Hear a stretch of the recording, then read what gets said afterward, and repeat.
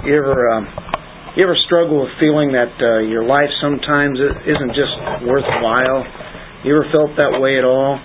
Life goes by so quickly, and think about, well, what am I accomplishing that really matters? I think everybody's had those kind of thoughts sometimes. It doesn't seem like I'm even making any kind of difference. It doesn't seem like it matters. How can I spend my life so that it counts for something, worthwhile? Of course, the correct answer there to that kind of question is that we spend our lives so that they would count for God and His purpose and whatever He is doing with us to make that something that's eternal, realizing that He's working in us. So the key question there comes down to the fact that my life does count for God. Every little thing. It doesn't even seem like much. Doesn't seem like anything at all maybe sometimes. But it is. And of course that last song you sang, it's even if we don't think so, God is doing what He wants to do. A recall, right? And that's His purpose. Nehemiah 7 can kind of have some answers maybe to that question that about dealing with my life counting for God. It's kind of an interesting chapter. When you look at it, you have most of it as genealogies. And as a teacher, you look at that and go, what can I do with this chapter? Well, it's not so much what can I do, it's what God has done with it. We know it's very important, otherwise He wouldn't have put it in here. Matter of fact, the list of genealogy here that starts at about verse 6 and then pretty well through the rest of the chapter there is actually a repeat from Ezra. He put it in there twice, except for some little changes there. It's almost identical to what is in Ezra. So it's kind of interesting. The book of Nehemiah in chapters 1 through 6 is about Nehemiah and the people rebuilding the wall, right? And that's what we've seen. So we come up to chapter 7 and it's kind of like a pivot. It's kind of like a change of pace that's going to start happening in chapter 8. Chapter 6 is what has already happened now, as restoring the walls of Jerusalem. Chapters 8 through 13 is going to be restoring the people. Restoring the walls, now restoring the people in 8 through 13, as God will do a work on them as He's already started there. But so chapter 7 then has the first 3 verses, and it's describing really what happened. The walls were built, and Nehemiah is going to make sure that the walls are part of a guarding type thing there in Jerusalem to guard this newly walled city. He's going to take precautions. And then from about verse 4 all the way through verse 73, it's a long chapter. Really what you have there we're looking forward to the reforms that God will bring for Nehemiah to work with the people. So the second half of the book is reforming the people, showing how Nehemiah went about repopulating the city, and then, of course, where the people are going to be at spiritually. But really that's what a list of these names are about. It's making sure that Jerusalem gets repopulated with these particular people that are there. Like we say, Ezra had a list of names. Now Nehemiah does. And it's basically about who is available to repopulate the city so they can have worship. Because really, ultimately, that's really what this is all about. You want to rebuild Jerusalem. You have to rebuild the walls for protection. You have a temple, and then when the people repopulate that city, it's all about worship. That's what God has in mind. People may not have that vision. Nehemiah certainly does. That's where it's heading. And there's a personal identity that the people have and a national identity. So there's encouragement from Nehemiah here, and they are to fulfill their responsibilities because of the identity of who they are. and what God wants to do with them in building that city. It's real important. Yes? I'm going to show my ignorance here. So we're talking about rebuilding. Let's all look. What? I'm not sure. We're talking about rebuilding the wall and building the people spiritually. When was the temple rebuilt? Was that rebuilt before or after? Yeah, they had actually started coming in there like 100 years before. That's what I was saying. The temple was first. And then you think of Ezra, and then they built that temple, but then they were building that wall and all around it. Yeah. I'm sure it didn't look like much any area around there, and a lot of rubble and such. So they had a lot of work to do, and they were kind of giving up. And Nehemiah comes in there to revive this whole thing. You have temple, but nobody's really there. There's nothing really happening. But there are priests. There are, there's singers. There's gatekeepers. That's the first thing we see in that first verse. And that's really dealing with worship. Can I ask if you have any insight on, I just find it interesting. Build the walls, set up the doors, which is important to secure a city, and the porters, the gatekeepers, and then the Levites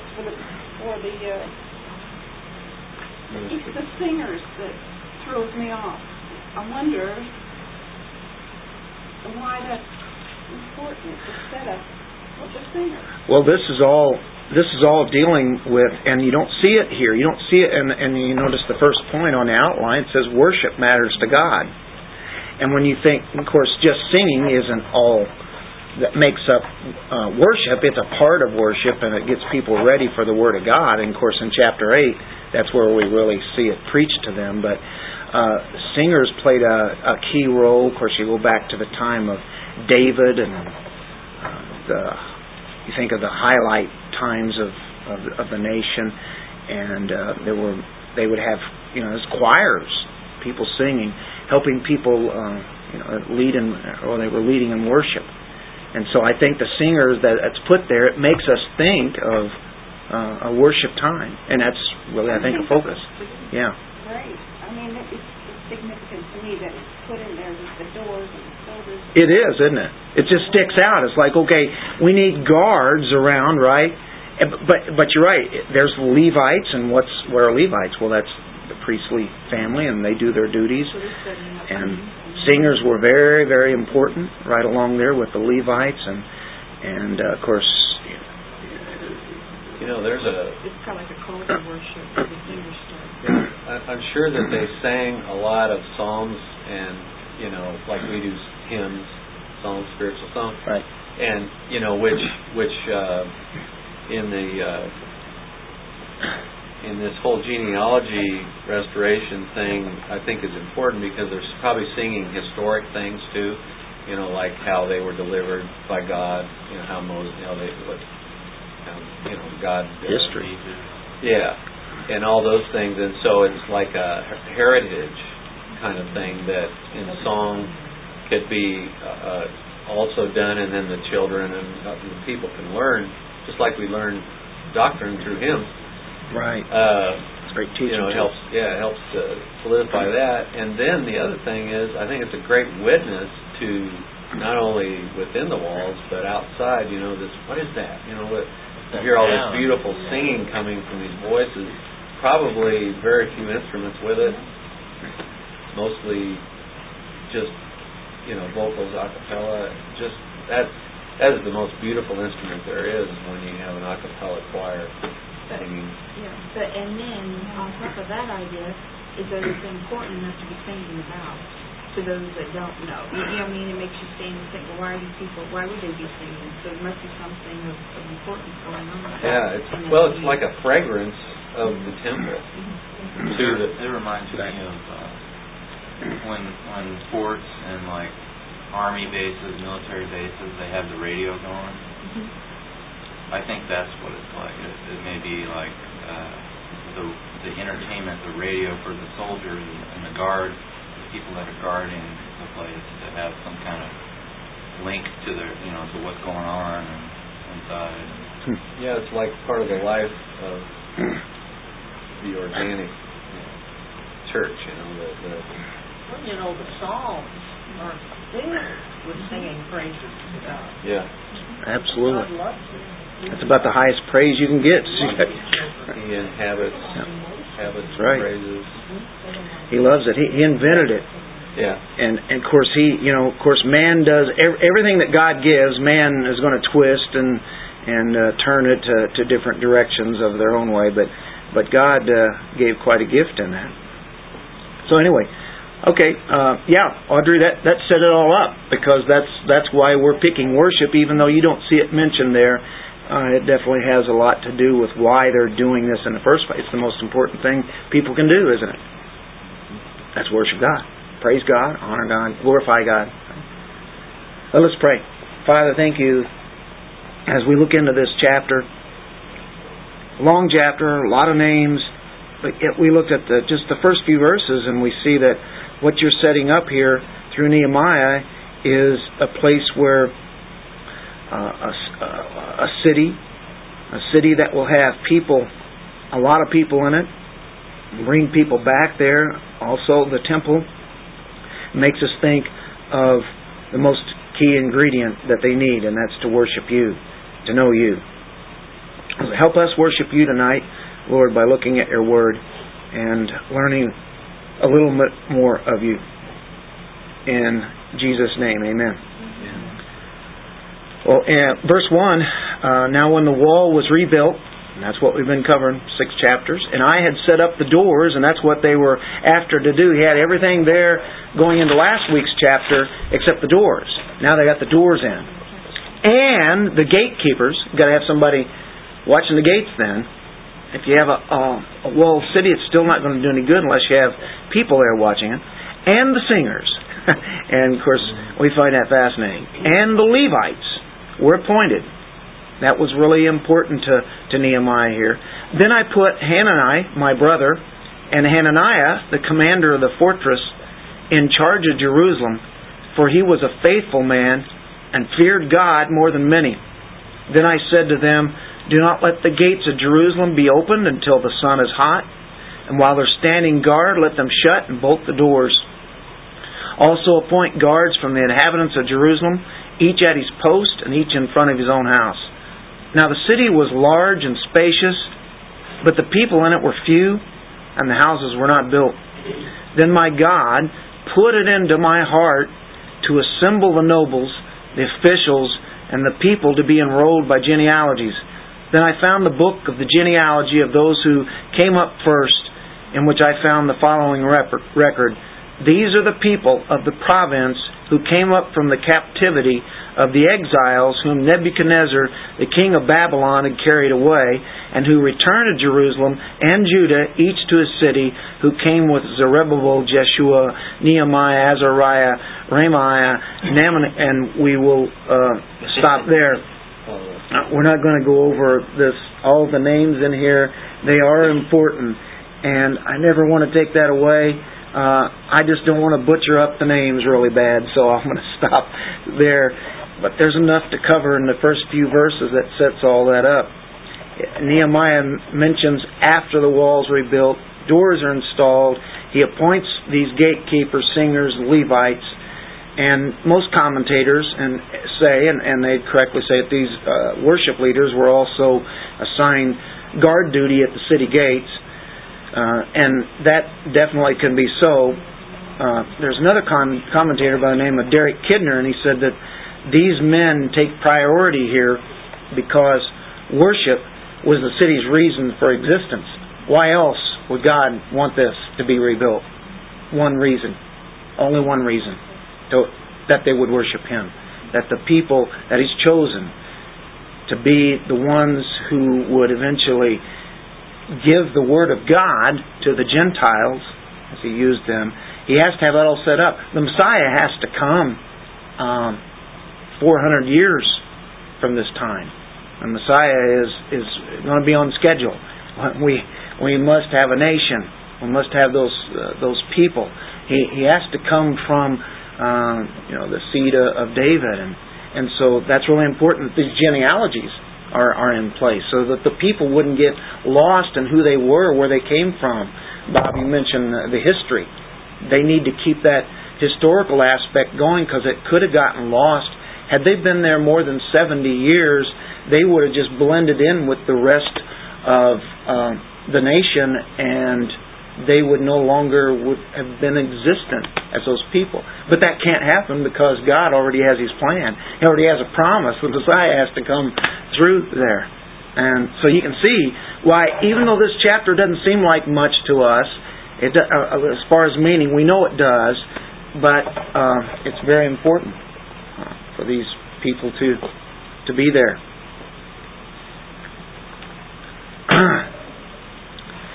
Praising God.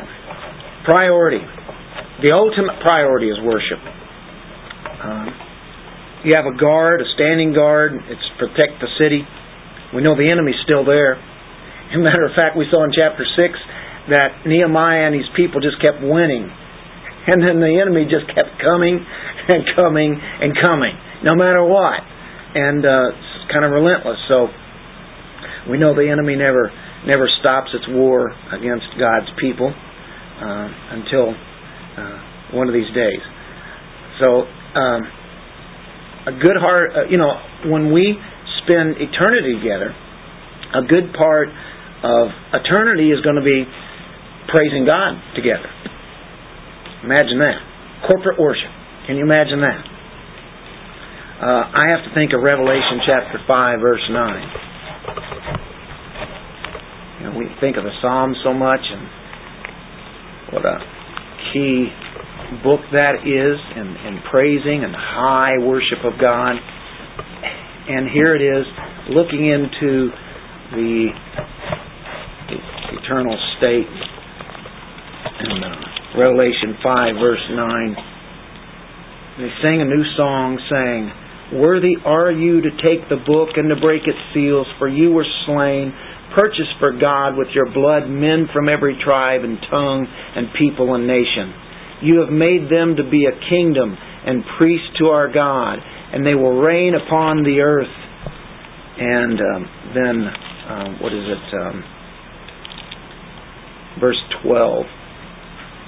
Saying, "Worthy is the Lamb that was slain to receive power and riches and wisdom and might and honor and glory and blessing." Boy, aren't those praise terms.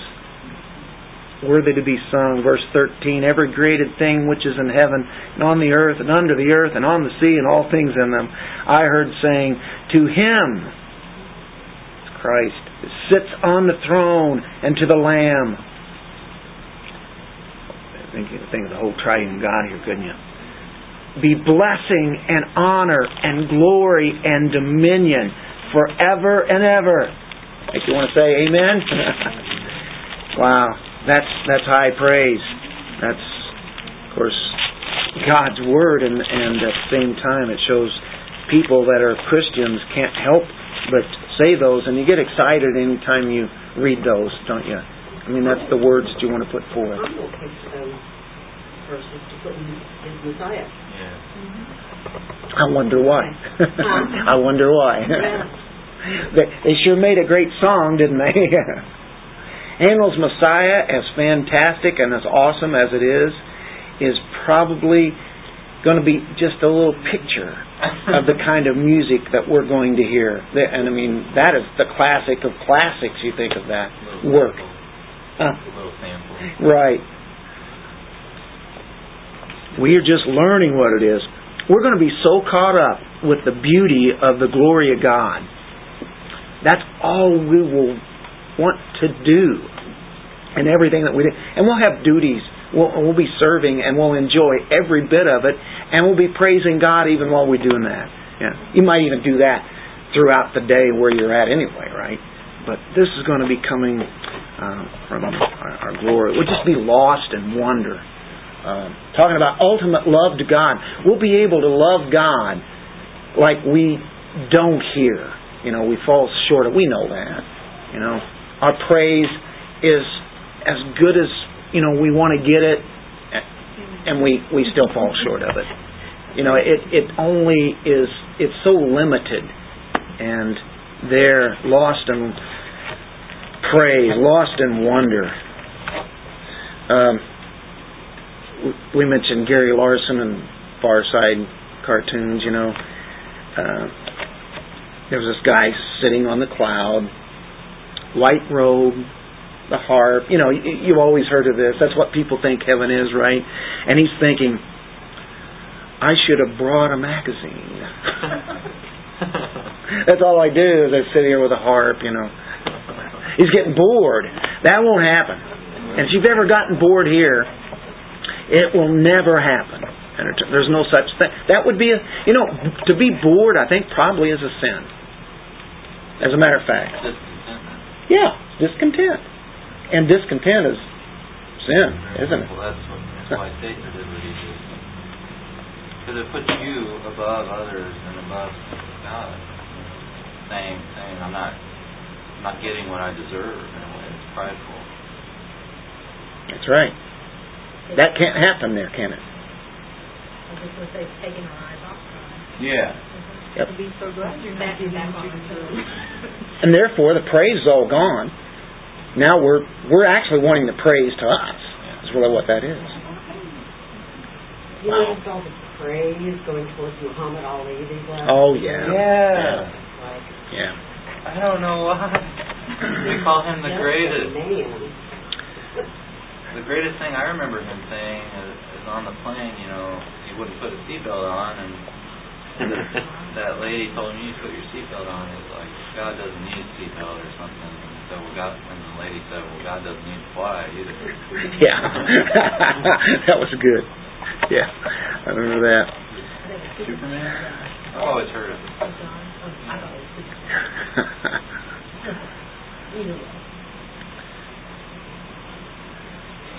We sometimes, I think we just fail to see the stunning beauty, the glory of Christ. And we're just inhibited here by a lot of things, but of course, if you were to look at a scene, a natural beauty, we have some great sunsets here, or if you've ever gone where there are mountains and you see the sunset there, or you think Grand Canyon, just an incredible thing. And if there's somebody standing by you and you don't even know them, what is it you want to do? You want to share that glory. Isn't this amazing? Isn't this glorious? You want to tell that to somebody when you see something. You can't help it, but say that. Oh wow! You want to share it with them, and they'll say it back. Complete strangers, and I think that's the way it is when we see the awesome God that He is. It should create a spontaneous praise in us. We feel very comfortable doing it with our own selves, by ourselves, and then when we're together, isn't it? It's so easy to do that, and that's the way it's supposed to be. But praise is best when it is shared. I would hate to be a lone Christian. God never designed us to be that way, and that would be hard, wouldn't it? And boy, even when you saw some amazing things in there, and you wouldn't have a soul to share it with, there's something missing there, isn't there? That's what I felt at my niece's wedding when I think I was the only Christian. I am the only Christian in the family, I know that, but I was probably the only Christian there. And, we were hiking a canyon, and I was just reveling in the beauty of it, and unbeknownst to me, so was my aunt, but she blurted out, isn't this gorgeous? To anybody who doesn't believe in evolution has got really? Fall over. I was taken aback to the point where I did, how you always think of what you should have said afterwards. Yeah. That was one of those situations where I should have said, I was just thinking that same thing about the beauty and how God created together so beautiful. But I didn't say that. I was just... What do I do with this? It seems like in our language, in our ideas, that we say the same things, but we change words in the sentences. Like that would be the normal thing to say, about God. You'd be talking about anybody who doesn't believe in God after seeing this. But they take God out and put it in evolution in its place. It's just interchangeable words. But it's idolatry. I'd be a figure. If I were here, I'd be a figure that. Yeah, that makes sense. Well, the canyons makes me think of judgment, like the flood. I'm sorry, but everything is connected to God. And the fall of man, right? Yeah. We encounter it every day, don't we? But then it makes you put your view on God then, too, doesn't it? Put the right perspective. The infinite beauty of the infinite God. Man, we have just barely started in seeing the beauty of God. I just want to see more and more. And of course we see it in the Scripture and how He works in lives. It's a beautiful thing. Verse 2 and 3 deals with godly character. That really matters to God, doesn't it? Worship is at the top, but at the same time, in His own people, He wants godly character to come through because it reflects who He is, reflects His image. Verse 2 and 3, then I put Hananiah, my brother, and Hananiah, the commander of the fortress, in charge of Jerusalem. For he is a faithful man, feared God more than many. Have a lot of character there. Nehemiah, we already know, is quite an exemplary leader, isn't he? We've seen that in the first 6 chapters. He has to delegate responsibility here. This is quite an undertaking that's going to be going on. It already has been. And, he has a lot of skills that are in administration that he's done and leadership. But the main thing that sticks out in Nehemiah is his godly character, as he puts God above everything. He picks 2 men here to head this city. And Hananiah that's probably his blood brother. You remember he had gone to Susa, and he had come back from there, gone from Jerusalem to Jerusalem, then come back from there, and then told Nehemiah the news about what was happening in Jerusalem. A sad condition, and that was the first 3 verses of the book. He appoints him as like a civil leader there of Jerusalem.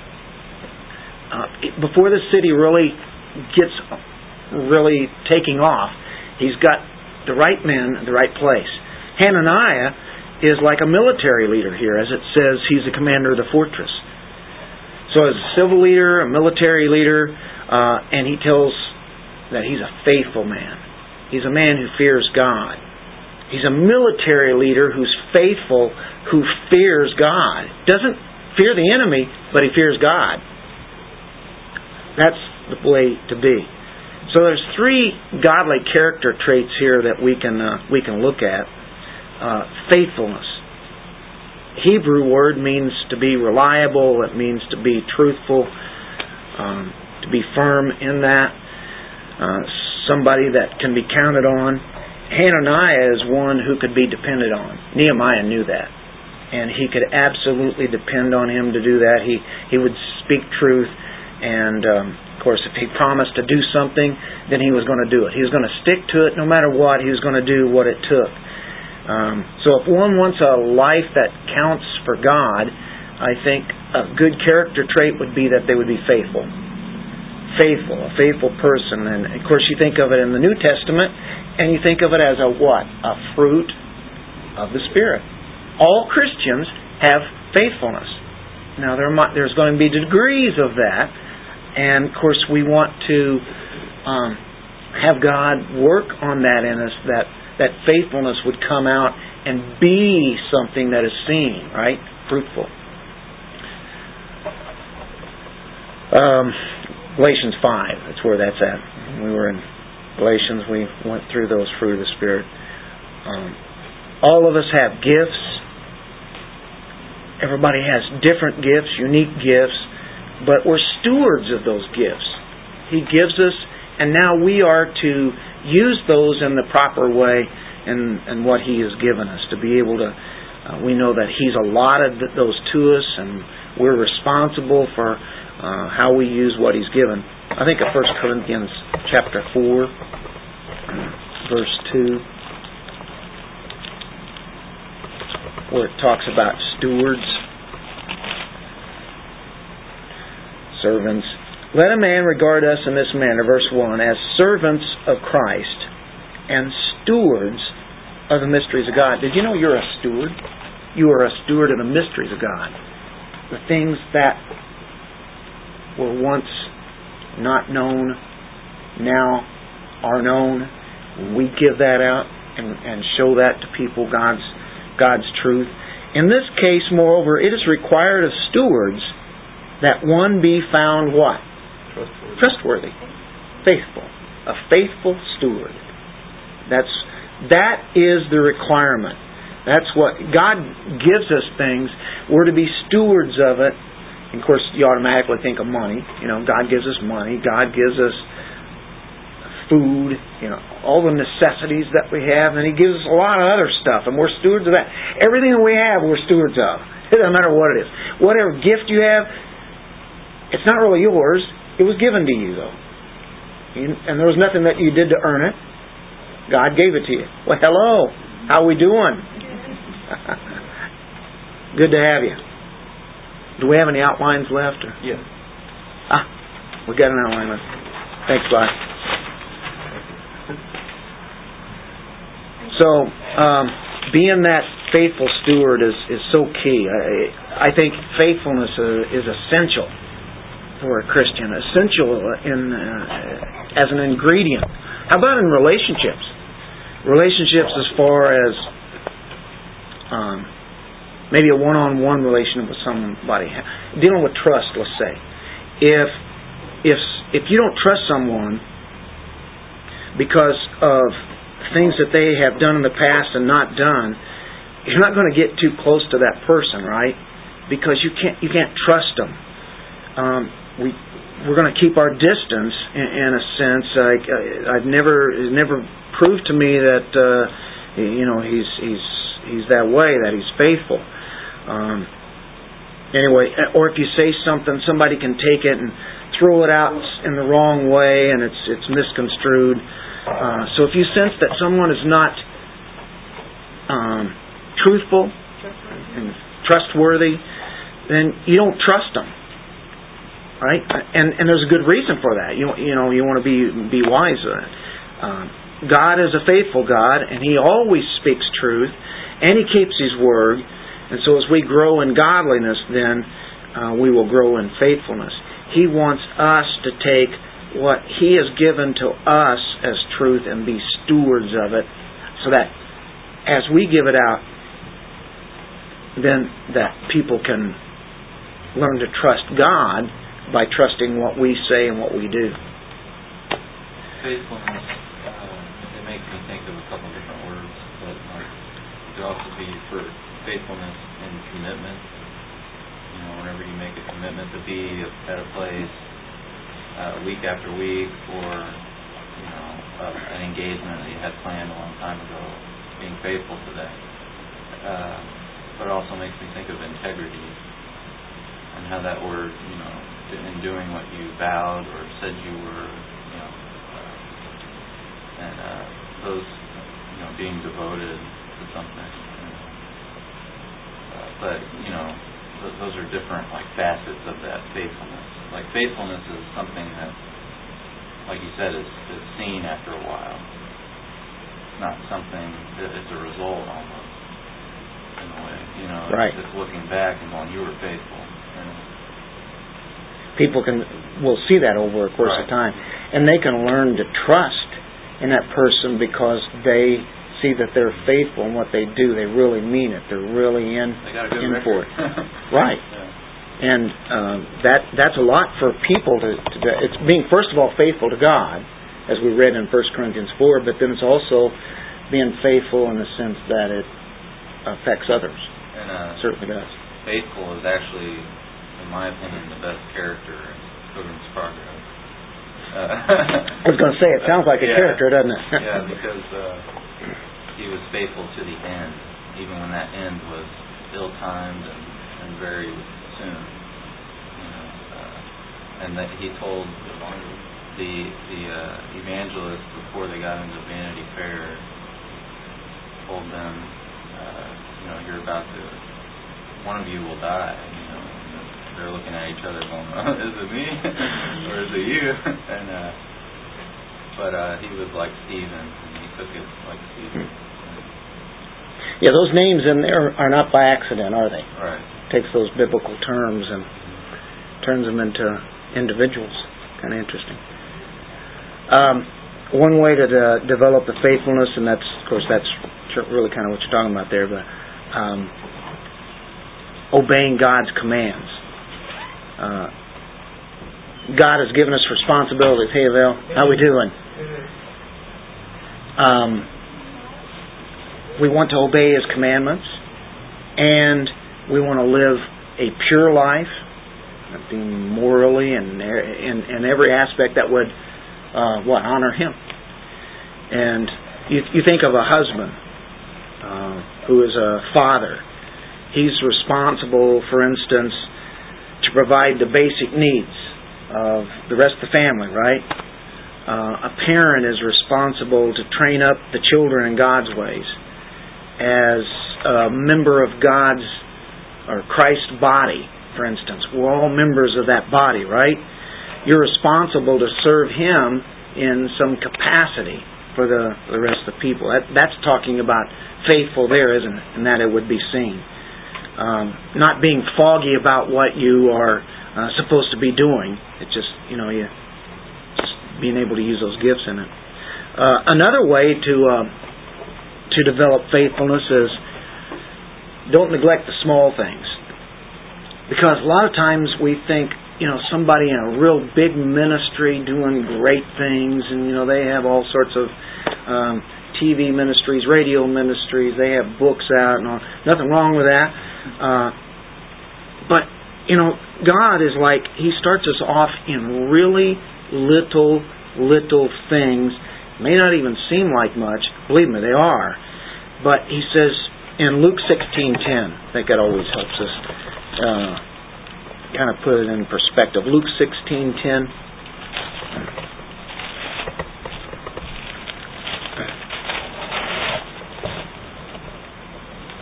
He who is faithful in a very little thing is faithful also in much.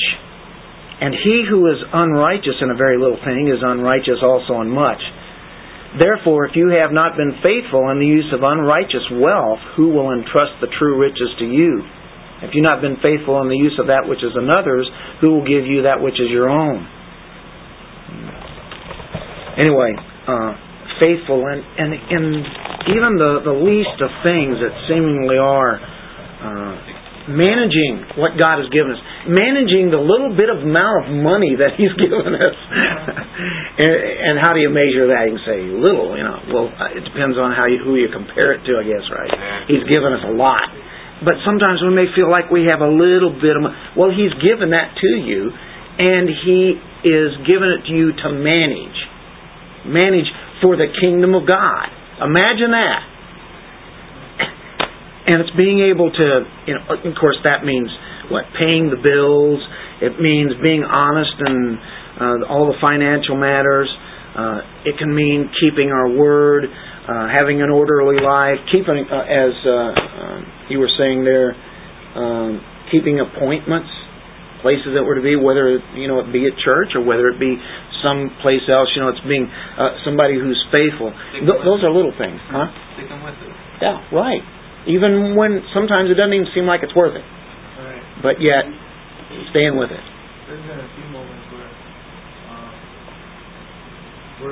I was supposed to go somewhere, and it was just a small event, and nobody was really going to be there, and I was like, but I said I'd go. And when I did, good things happened.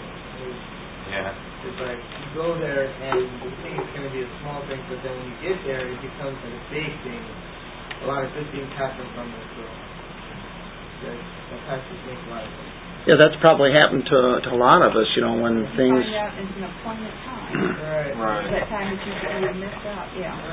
And you wouldn't think God would even be in something like that, would you? Oh, boy. Right. He can take the smallest things and make them really huge in our lives. The first time I read that verse, I figured out why I never was a millionaire.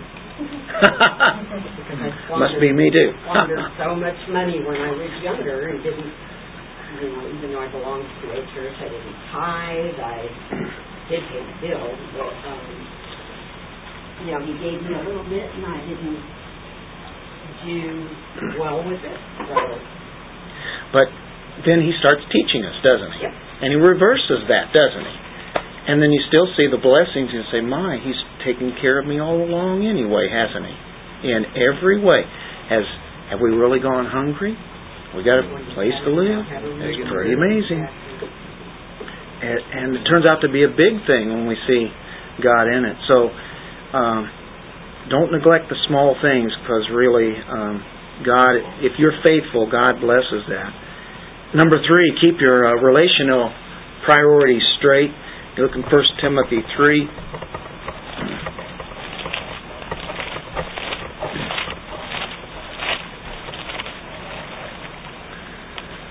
And these happen to be qualifications of elders, but these are high qualifications, and it'd be good for everybody to want to be. We're talking about temperate and prudent, respectable and hospitable, right? I mean, any Christian should have those. Verse 4, he must be one who manages his own household well, keeping his children under control with all dignity. But if a man doesn't know how to manage his own household, how will he take care of the church of God? So how can he lead if he can't take care of that? And when we see here that's where it starts, that may seem like a small thing. It's not. If you have a family that honors God, that's one of the greatest things that can be in your life. I can't think of anything better than where you have a family that desires to honor Him. You know, and that's what'd you say, Brother Bob? Amen. Amen. Right. And it's quite a privilege, quite a blessing. But you know, our relationship always is Christ first, right? It's always Christ, and we spend time alone with Him. That's very important. And then right after that is family. Our family is next. And if I don't order my family relationships properly, how can I lead in a local church, right? And that's what Timothy's saying there. Relationships are so important that John says that if you don't love your brother, what's the result of that? He says, if I do not love my brother whom I've seen, I cannot love God whom I've not seen.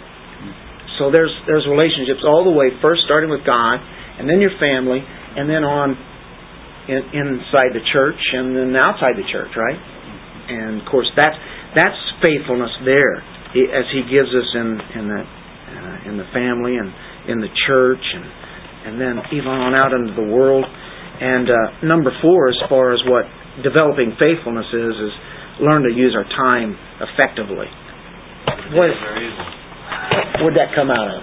Sounds like Scripture. It is. Ephesians 4. Yeah. Use that time effectively. That every moment has been given to us by God. Redeem your time, as it says in Ephesians. You just said it right there. Buy up the time. Whatever that time is. Use it for the kingdom of God. You know, there are a lot of things that we do.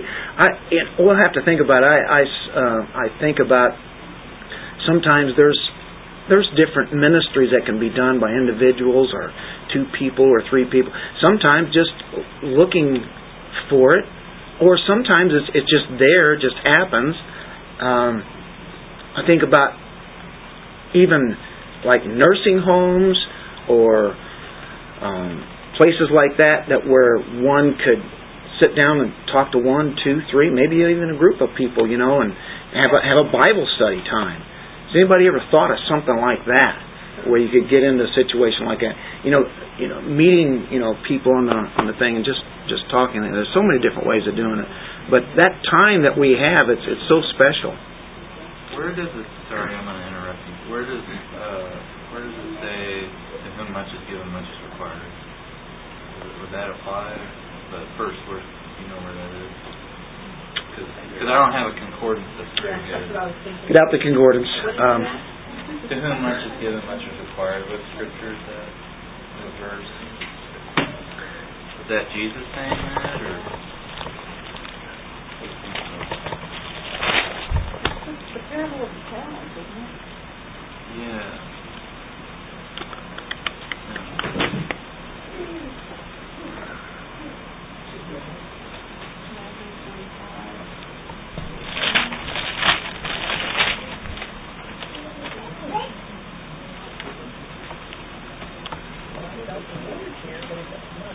There's several different passages, and I can't think of the exact wording of that. Of course, you have the parable of the 10 minas. Remember that?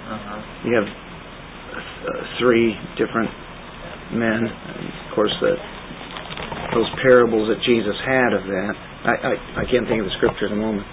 But if we get out the phone, start dialing that up, it'll be there. Help me out there. I'm sorry I didn't come up with it. Luke 12:48. Yeah. Go ahead. Luke 12:4-8. Does it come up there on you?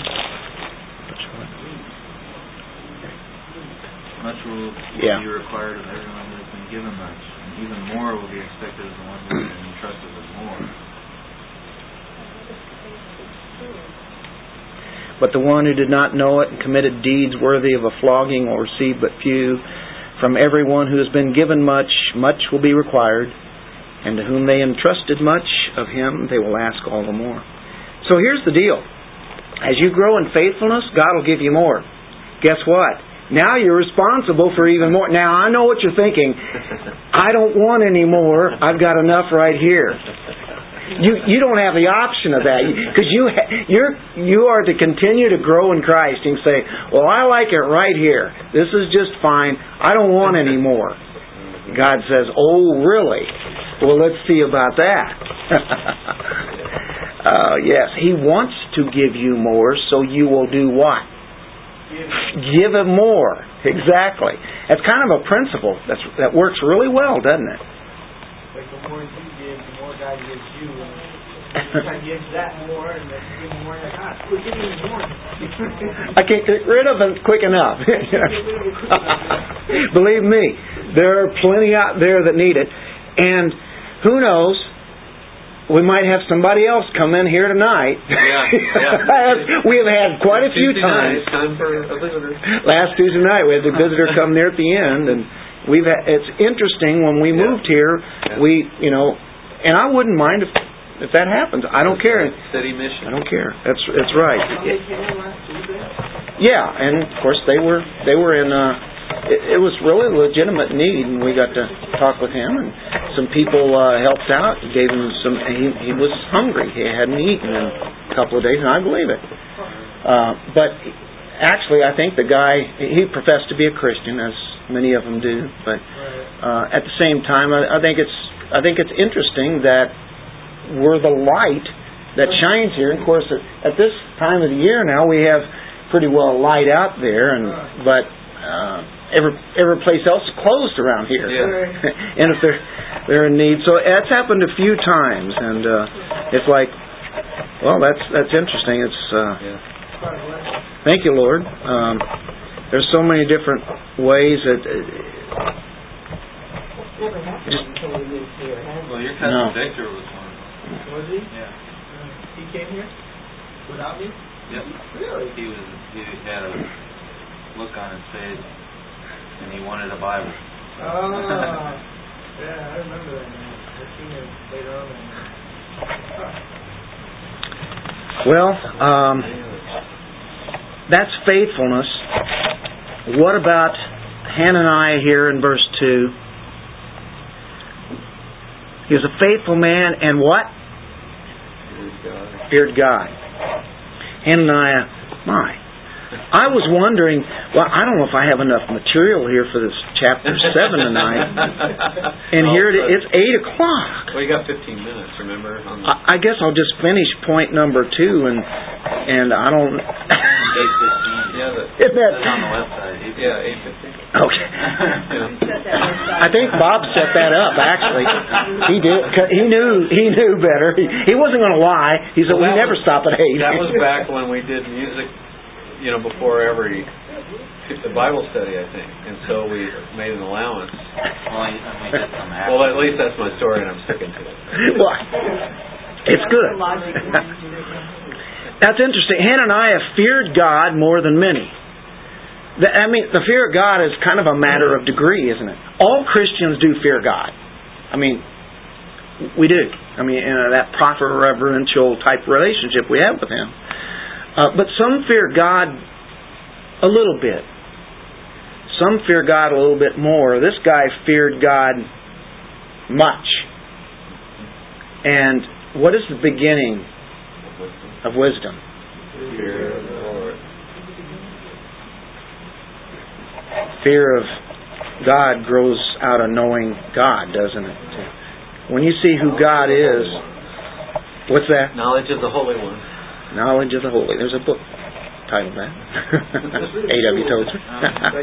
That's a classic. The first step to wisdom is to fear the Lord. Say it.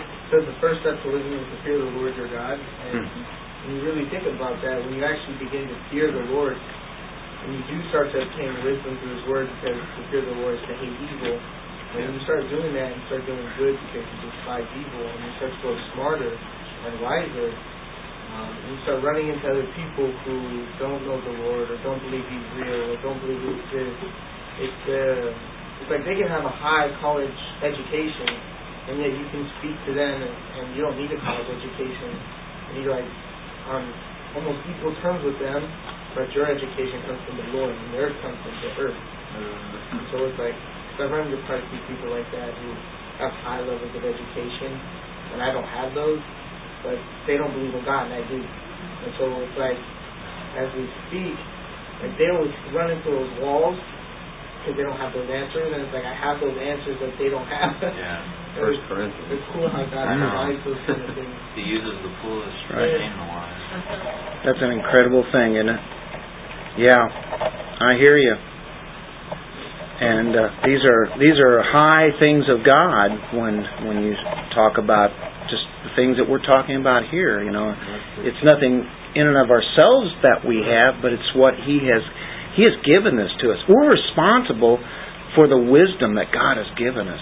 I mean, and I think He has taught us very well in Scripture. I think He's teaching us, and there's so much more to learn. Well, we have not arrived in any way, but at the same time, what He's given us, I think it's incredible that you can take a man with degrees and degrees of education and not understand anything here that we're talking about. Right. And it's all praise to God, because we in ourselves wouldn't either. It's all the grace of God. But that isn't it incredible? It's amazing we can understand the deep things of the universe, just beyond comparison. He knows just how much knowledge to give us at a certain time, because He will.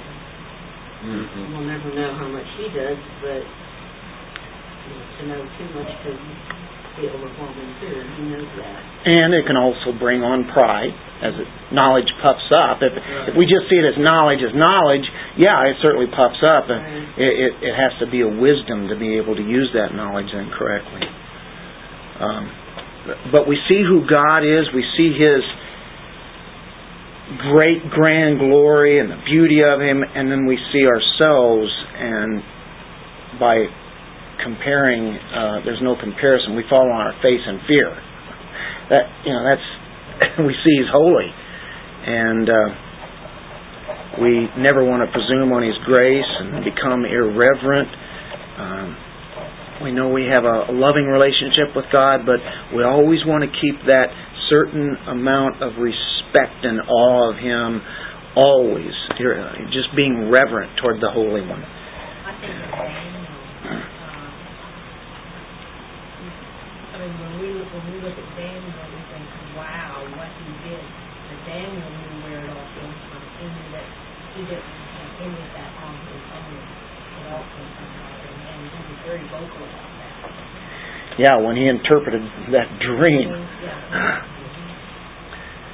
Certainly did. Always clarified that, where that wisdom came from. Exactly.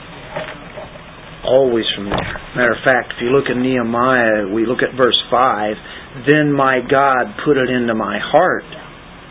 He knows why He's doing what He's doing and how He's able to do it and get these men surrounded.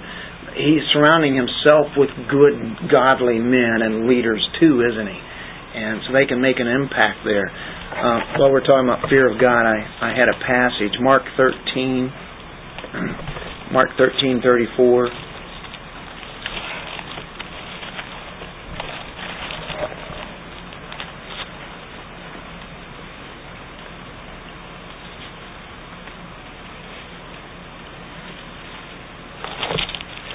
this is dealing with, being alert, being watchful. It's like a man away on a journey who, upon leaving his house and putting his slaves in charge, assigning to each one his task, also commanded the doorkeeper to stay on the alert. Therefore, be on the alert, for you do not know when the master of the house is coming, whether in the evening, at midnight, or when the rooster crows, or in the morning, in case he should come suddenly and find you asleep. What I say to you, I say to you all, be on alert. So it's being watchful, being alert. That's what the next one we were going to talk about, watchfulness. But it's also dealing with fear of, that master coming there. I want to make sure that I have it right. Nehemiah not only built the wall with the sword and the trowel, remember? He posted guards there. He gave careful instructions. Here, he's appointing leaders. Got to guard the city. We have the wall. We got to keep on watch. 1 Peter 5:8. Be sober spirit. Be on the alert. Your adversary, the devil, prowls around like a roaring lion seeking someone to devour. We need to watch out. We got this fortress, but we have to be guarding. We need to watch out for the spiritual dangers that Satan is just looking for the opportunities. And, of course, getting us into sin, and he'd love to just destroy us. I think as parents have to be alert to the dangers that can destroy their children. Church leaders, they have to be alert to the dangers that could come in, to the body of Christ, to the flock, right? The shepherd, the flock, watching out for those. And you'll notice that Nehemiah and the people had a time of success. They built the wall up, got the doors in there, and Nehemiah just doesn't stop there and say, okay, now we've got it, now you guys take care of this, and he goes back off to, back to the king. But he realizes that there are more things to do.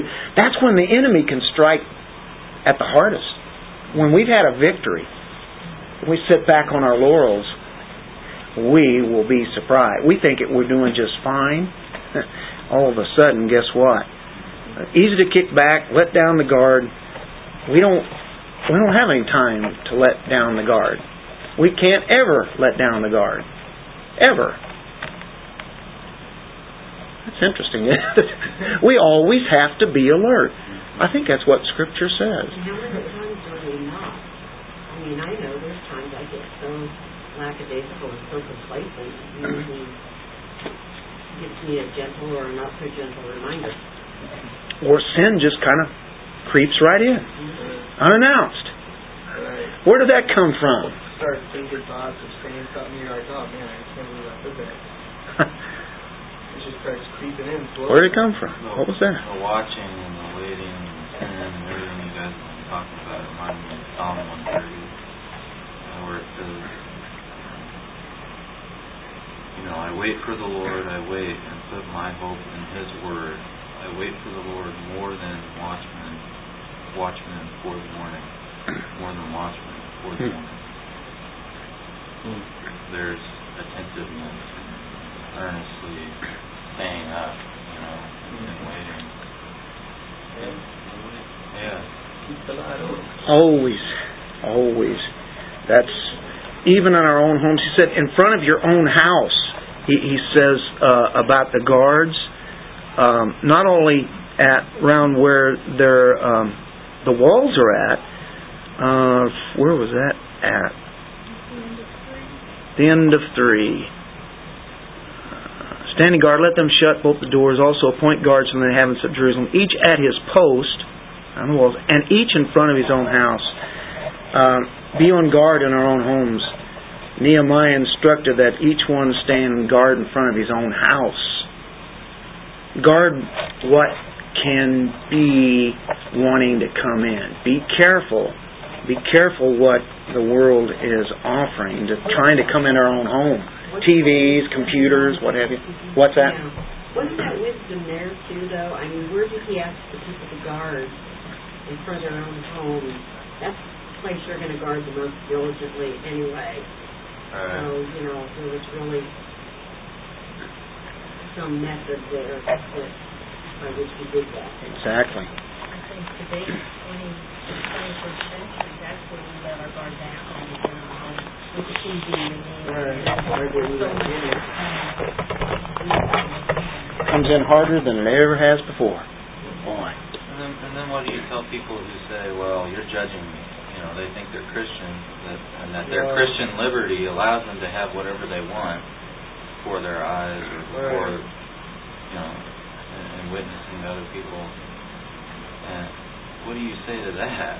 You know, they'll use Romans on you, and they'll use Corinthians. Do they think that all the prisoners in the prison should be let out because nobody should be judging them? Right. You know? Right. Yeah, right.